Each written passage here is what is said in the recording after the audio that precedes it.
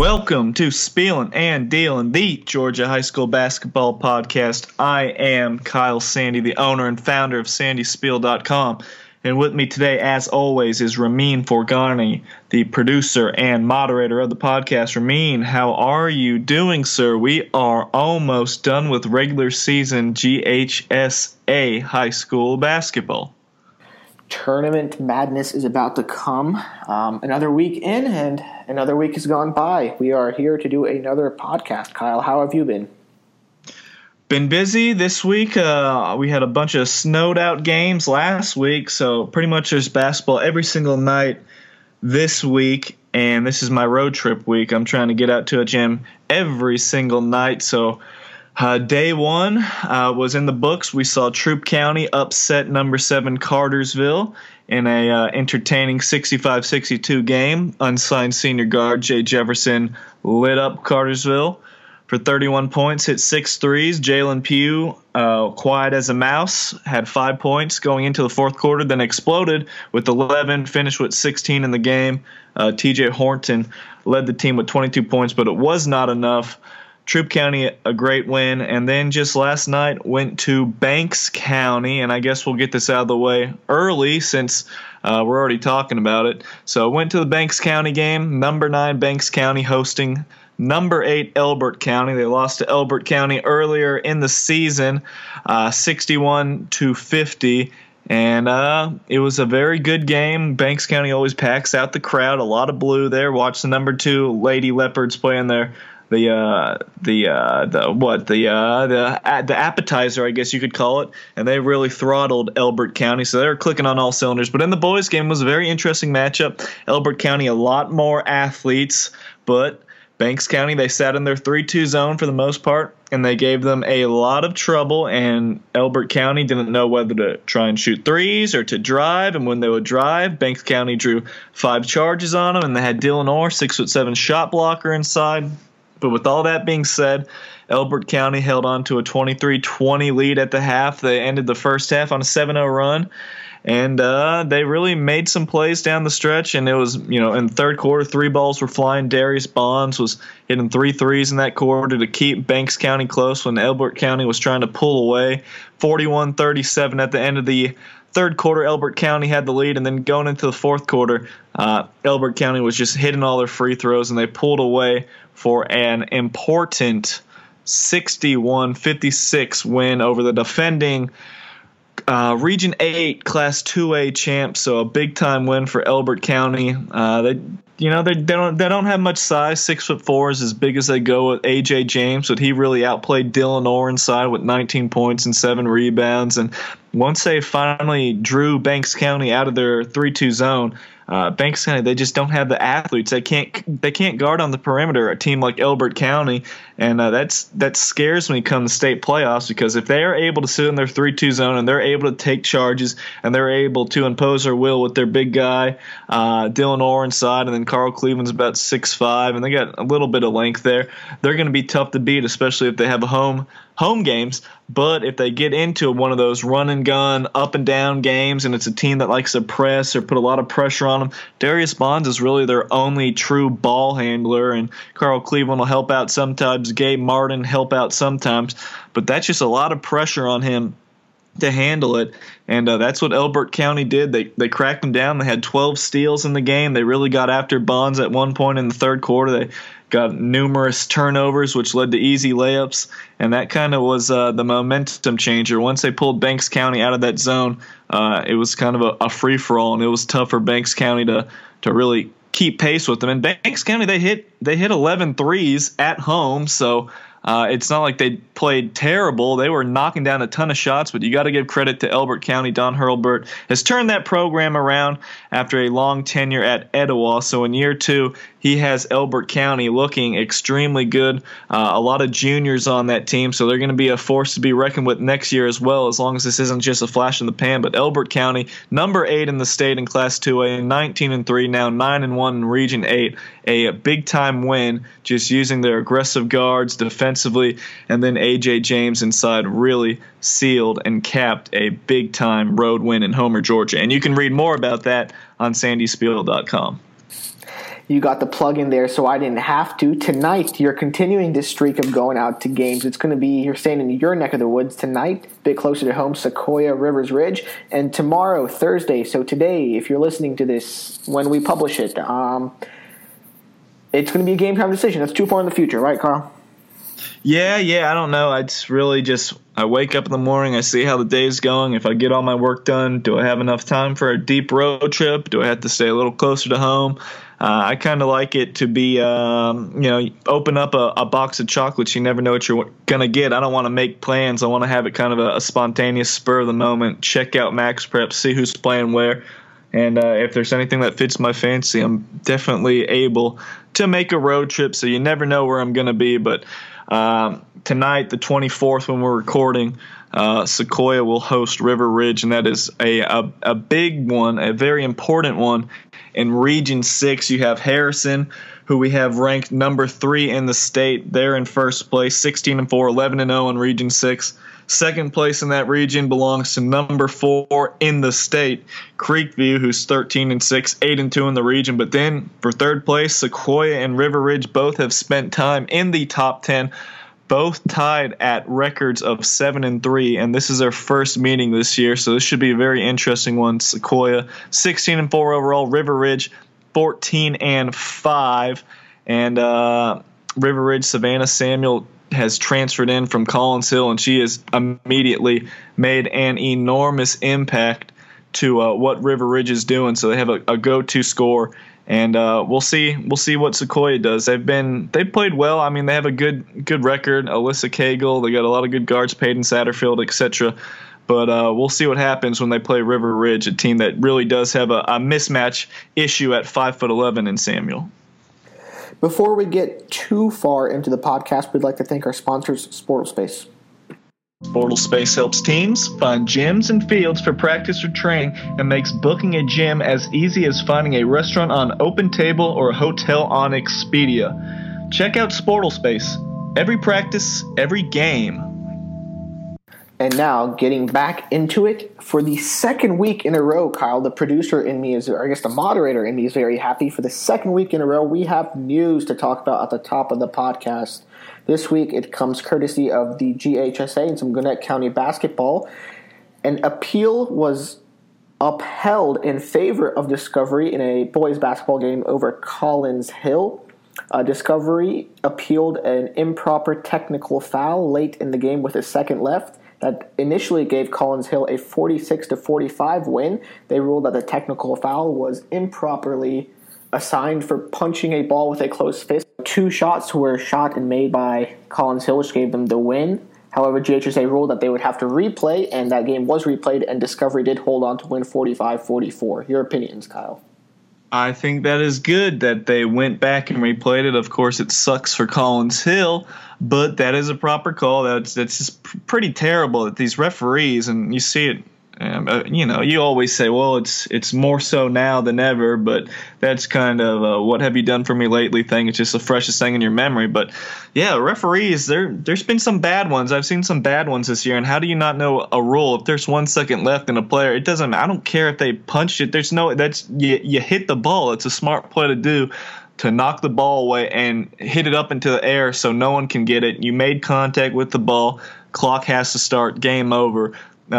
Terrible application of the rules. How do you not know the rules? GHSA referees, very bad job, but very, very good for Discovery and Corey Kaysen. I'm glad they got the appeal upheld, and they replayed that game and they got a very important win. So 45-44, they got that win. But then when they played the very next game in Discovery, they lost to Collins Hill 61-49. So that ends up going in the books as a sweep. But that's really big in Region 6. That we know how crazy Region 6 is when you're looking at Region 6. You got Mountain View ranked number 6. You got Peachtree Ridge number 7. Collins Hill number 9. Duluth's back in it at number 10. And just pouring over the Region 6 standings, Mountain View is 7-2 in first place, but then Duluth 6-2, Peachtree Ridge 6-2, and now that controversial, if you want to call it controversial, even though they got it right now, that loss for Collins Hill that was first and foremost, it was originally ruled a win. That drops Collins Hill to 6-3 now. So they have some more games played than the two teams ahead of them in Duluth and Peachtree Ridge for that number 2 hole. But that kind of hurts. That would have been a nice feather in their cap to have 2 wins over Discovery, who Discovery, they're sitting there in 5th place. They're probably not too much of a chance to climb into the top 4. But I think I said this at the beginning of the year. Whoever wins Region 6 in the regular season, there's no promise that they're going to win the region tournament, and I am going as far to say that whoever wins Region 6, they're not going to win the Region 6 the region tournament, because it's so even, so difficult. Legit, there's out of those 1, 2, 3, 4, 5, 6, 7 teams, 6 teams could get hot and win it right now. Sorry to North Gwinnett, who's 0-9 and 3-18 on the season with an 11-game losing streak. I don't think they can do it. But you even look at a Mill Creek, who's 11-9, 2-6 in the region. They've won 3 straight games, and they always play teams very tough with Coach Allen over there. But whoever wins the regular season Region 6 title, I would put my money on saying that the field is going to knock them off and win the tournament. But if whoever does win that regular season and region tournament, my goodness, they're going to have a ton of momentum heading into the state playoffs. Do you think this upheld appeal by the GHSA is a directive or a new push from the new executive director? It's coming from the top down, Kyle? Possibly. I know Peach County is very much pissed off still with the football state championships and how they didn't get there.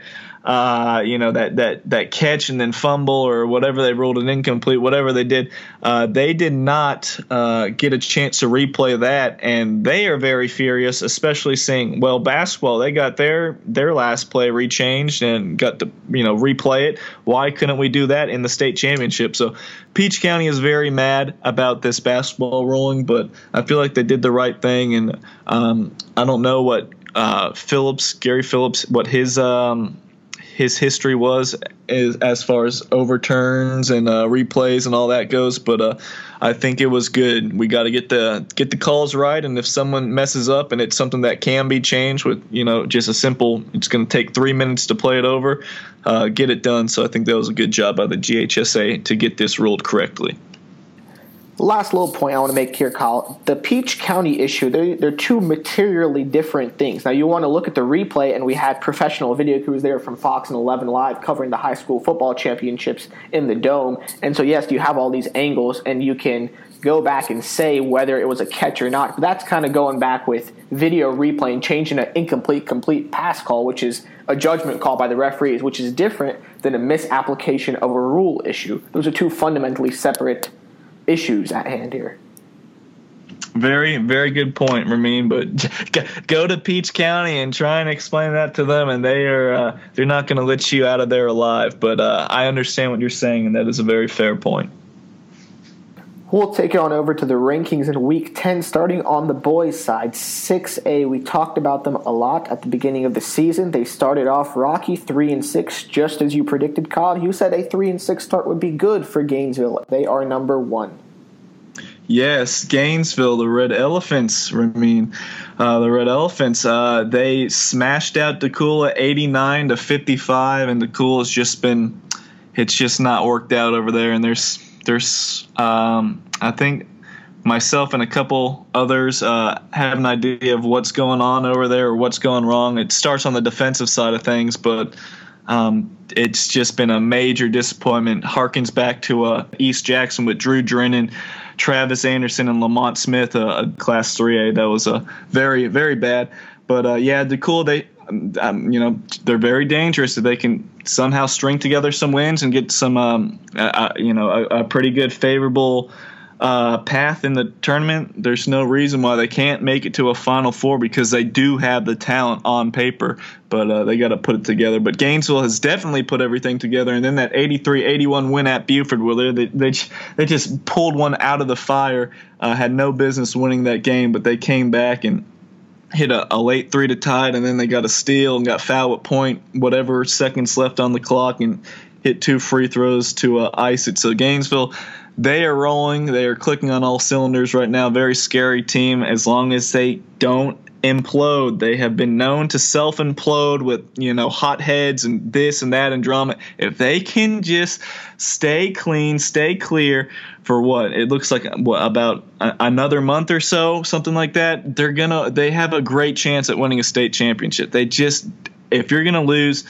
be outplayed by a very good team. Don't have self-inflicted shots. Shoot yourself in the foot. Don't have that. And they take over first place because Langston Hughes, they blew a 20-point lead to Grayson 65-64. But Langston Hughes did rebound 78-70 over number 4 Tri-Cities. You can watch that game on sportalspace.com. Landers Ollie, 29 points, outdueled Eli Lawrence's 28 points. Eli Lawrence, one of the best guards in the state of Georgia, who is unsigned, a 6'4", very smooth lefty wing, kind of like a Ty Fagan light version, but a very good player. But yes, Gainesville and Langston Hughes, still those two top of the heap in Class 6A. The number ones continue to reshuffle down in 5A. Buford has reclaimed the number 1 seed from Warner Robins. Yeah, even though we just mentioned they had that tough loss against Gainesville, Buford beat United Faith North Carolina earlier, 69-67 in a tip-in from David Vitti at the buzzer. Then David Vitti hurt his ankle or foot against Gainesville, and he was didn't return to that game. And then just yesterday they pulled away late from Flowery Branch, and I believe I heard Vitti was in a walking boot, so that's something to really keep an eye on. The Georgia Southern signee unable to go as of right now. And Warner Robins, they dropped down. I think they're going to be back and forth. Warner Robins probably has the best 1-2 duo. Maybe in the state, probably for sure in that Class 5A, or at least very close to it, with Jacoby Owens and Nelson Phillips. They're absolutely dynamic, super athletic, can score literally all over the floor. But they lost 80-65 to Newton, who I want to talk about next. Hopefully, you'll tee it up on the tee for me and I'll knock it out of the park. But 80-65, Warner Robins lost to Newton, and they were pretty sloppy on that. It was a MLK Day game and kind of sloppy, and things started to snowball once it didn't start going their way, and Newton pretty much blew them out after a very competitive first half. You're trying to take my job from me, Kyle. Next up, it's going to be a twofer. Newton may be laying a claim to be the new number 1 in 7A after a very good week. 2 wins over people in the top 10, and they beat the Class 3A number 1 Morgan County. Newton has had as good a stretch as you can really find right now. And even if you want to date it back to when they beat Westside Macon on the 13th, they won 86-70. Then we beat last week's number 1, Warner Robins. We just said that, 80-65. Then you beat an undefeated number 1 in Class 3A, Morgan County, at Morgan County, 65-61. And Morgan County is one of the best teams in the state, so that's huge. And then we just even last night, a game that you can read about on sportalspace.com. They beat Grayson at Grayson 71-69. Now, Grayson left a ton of points at the foul line, but Newton has been on fire, and they are moving up in the rankings, and they jumped Pebblebrook. And Pebblebrook's won about, 15, 16 straight games, I think it is. But their last loss, Pebblebrook, it was to Newton at the Holiday Hoops Giving, 87-78. So Newton was, they were in a little bit of a hole. They had a 2-game losing streak, or close to it, I think, earlier in the season. They lost to Grayson 74-73. Then they lost to Mountain View in overtime 66-65. So that kind of put them in a rut there. But now you're looking at the records. They're pretty much similar to Pebblebrook. I know Pebblebrook has a huge winning streak going for them right now, even though Newton does have a pretty nice winning streak of their own, winning 9 straight. But they have pretty much similar records. And once you're that close and you just beat 2 number 1 ranked teams, and then you just beat number 5 Grayson at Grayson, and they also have that head-to-head victory over Pebblebrook, I felt like it's definitely time for Newton to crack that top 3. They have earned it. They are playing exceptionally well. Ashton Hagens, we all know about him, but Armani Harris, Tyrese Brown, getting a lot of help from other players. Dre Butler inside, and Rick Rasmussen. He's always a son of a gun. He knows how to win games, and he's got another great shot to go deep into the state tournament this year yet again.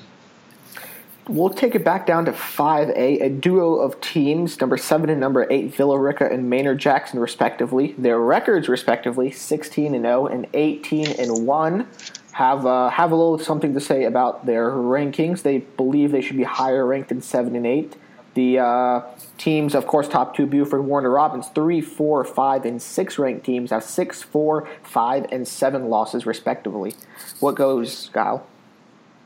Well, I will start with Villa Rica. Villa Rica is now 17-0. That's great, but what did we say, Ramin? Did we say that all records are created equally? They are not. They're not. And when you crunch the numbers, it's not hard to see. I knew in my heart of hearts, they obviously they can prove me wrong, both these teams, and they could take really deep runs and make me feel really dumb. But going on the numbers and going on what I saw from Maynard Jackson, and I haven't seen Villa Rica, but just you can see these results and you know the history and everything.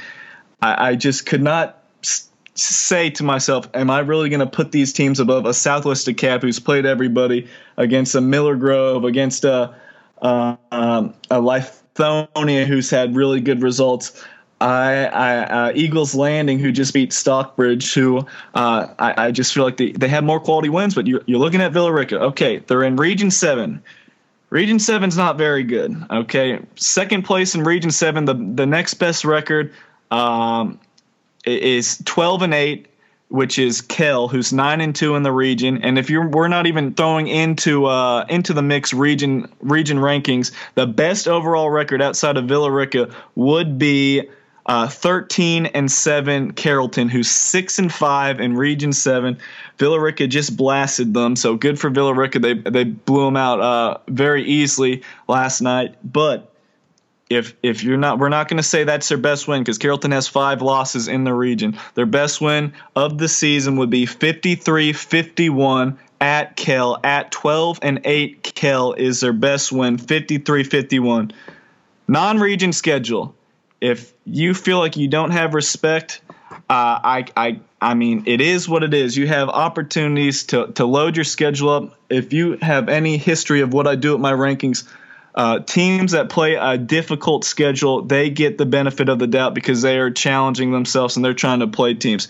Here are the teams that Villa Rica has beaten in their 7 non-region games. They beat 4-13 Chapel Hill. They beat GICAA 11-10 Calvary Christian. They beat Bowden, who's 7-13. They beat Mount Zion, who's 9-10. They beat Cedartown, who's 9-10. They beat Dawson Christian Academy, who's 4-10. They beat South Paulding, who's 5-13, for a grand total non-region schedule of 49 wins and 79 losses. They just don't play anybody. Villa Rica doesn't play anybody. They could have scheduled other teams.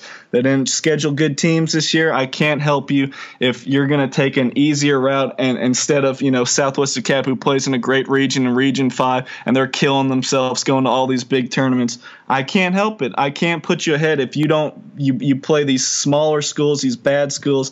I can't help it. So that's Villa Rica, 17-0. It's a great record. But if you look at the substance of that 17-0, there's really just not much there. You're not beating other top 10 teams. You're just not playing the quality and level of talent that everyone else in the top 10 is playing.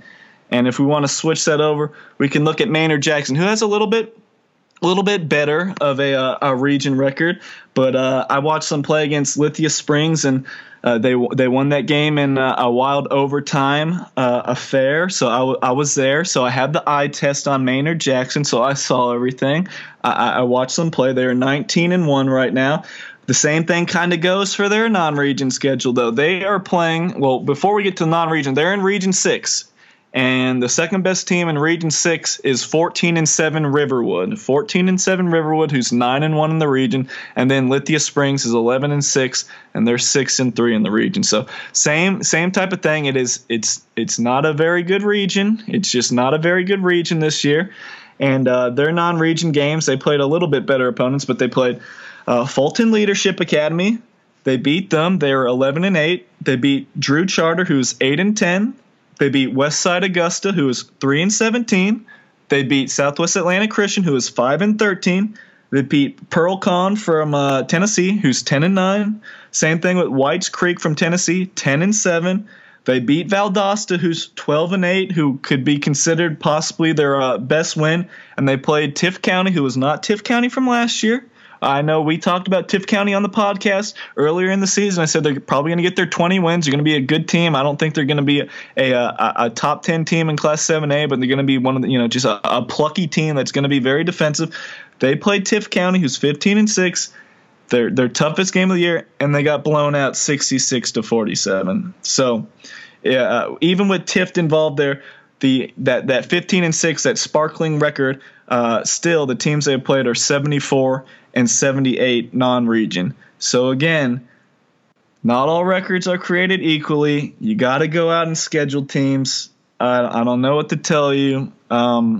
Villarica and Maynard Jackson have not played nearly the level of talent that everyone else in Class 5A has played. So that's what you have to deal about. You don't have to go scream and yell on your social media accounts. Just schedule better teams next year. That's part of the job. If you take some losses, it's cool. You hang state championship banners, not regular season banners, unless you're Troup County, who did hang a 22-0 perfect season banner, which they lost in the state championship game. I think it said, which is bad. We don't do that. We do not hang. You do not hang banners for regular season accomplishments. You don't do that. It's only state championship and a region championship.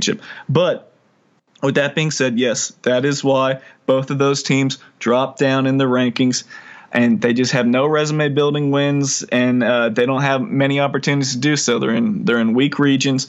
I guess Maynard Jackson has a good opportunity Friday. They are hosting Lithia Springs, so they have a really good chance to beat Lithia Springs and really, prove that they are definitely the team to beat in that region, which they are. But both teams, not very good non-region schedules, and they're playing in weak regions. So that is why, even with great records, that is why you're ranked lower and you drop down. But you're still in the top 10, so that's a pretty good accomplishment in itself. But they hit a glass ceiling right now just because they don't play enough good teams. So I hope that is clear, Ramin. Is that clear? Is that clear? You have to play good teams to want to be considered a top team in the state. To be the best, you have to beat the best. That is why both those teams dropped down. It's been a recurring theme on the podcast. I think we get it nice and it's established. Hopefully it doesn't come up next podcast, although some way we always find a way to morph the discussion towards that topic. Everything comes back to strength of schedule. You sound a lot like the College Football Playoff Committee. And to wrap up the podcast, one last question for you, Kyle. I heard through the grapevine there may be a new arrival at Class 7A number 1 McEachern. What do you know? Yes, the rich get richer. It's very funny how all that works and how, teams turn into powerhouses and stuff like that. But apparently 4-star shooting guard, 6'5", Charles Smith, the fourth, is transferring from La Lumiere, Indiana, to McEachern. So, very interesting. I know everyone always says about it can't just be a basketball move, but it has to be a coincidence that he went from one powerhouse team in the nation to another powerhouse team in the nation. I'm sure it's all educational and stuff like that. But yes, another 4-star player moves into McEachern. So I don't know what his eligibility status is, if he's going to be playing right away or he has to wait till next year. But McEachern is continuing to stack the deck over there, and they are going to be extremely, extremely difficult to beat this year and next year. Kyle, I think that's going to do it for this podcast. We tried to keep it short, under a half hour. I'm pretty sure this time we're finding our stroke. Hopefully you guys like it. As always, you can follow us on Twitter, comment at us on Twitter. You do anyways. And on the website, sandyspiel.com. Coming up, we have March Madness, and we usually do our February Frenzy, so be on the lookout for that. GHSA brackets, 8 of them. Yeah, we're gonna have a lot of brackets. We'll get it all figured out, but as always, you can submit all your favorite brackets, especially on the boys' side for sure. Classifications, Class 7A all the way down to A Public. This year has extreme parity. It's gonna be fun. Hold your breath. Pick Tift County to win it all because they did it last year, and who the hell knows once we get to the state tournament time. So pick a dark horse, ride your dark horse, and see if they can go all the way to the championship game. Signing off on behalf of Kyle and myself. We'll see you next week.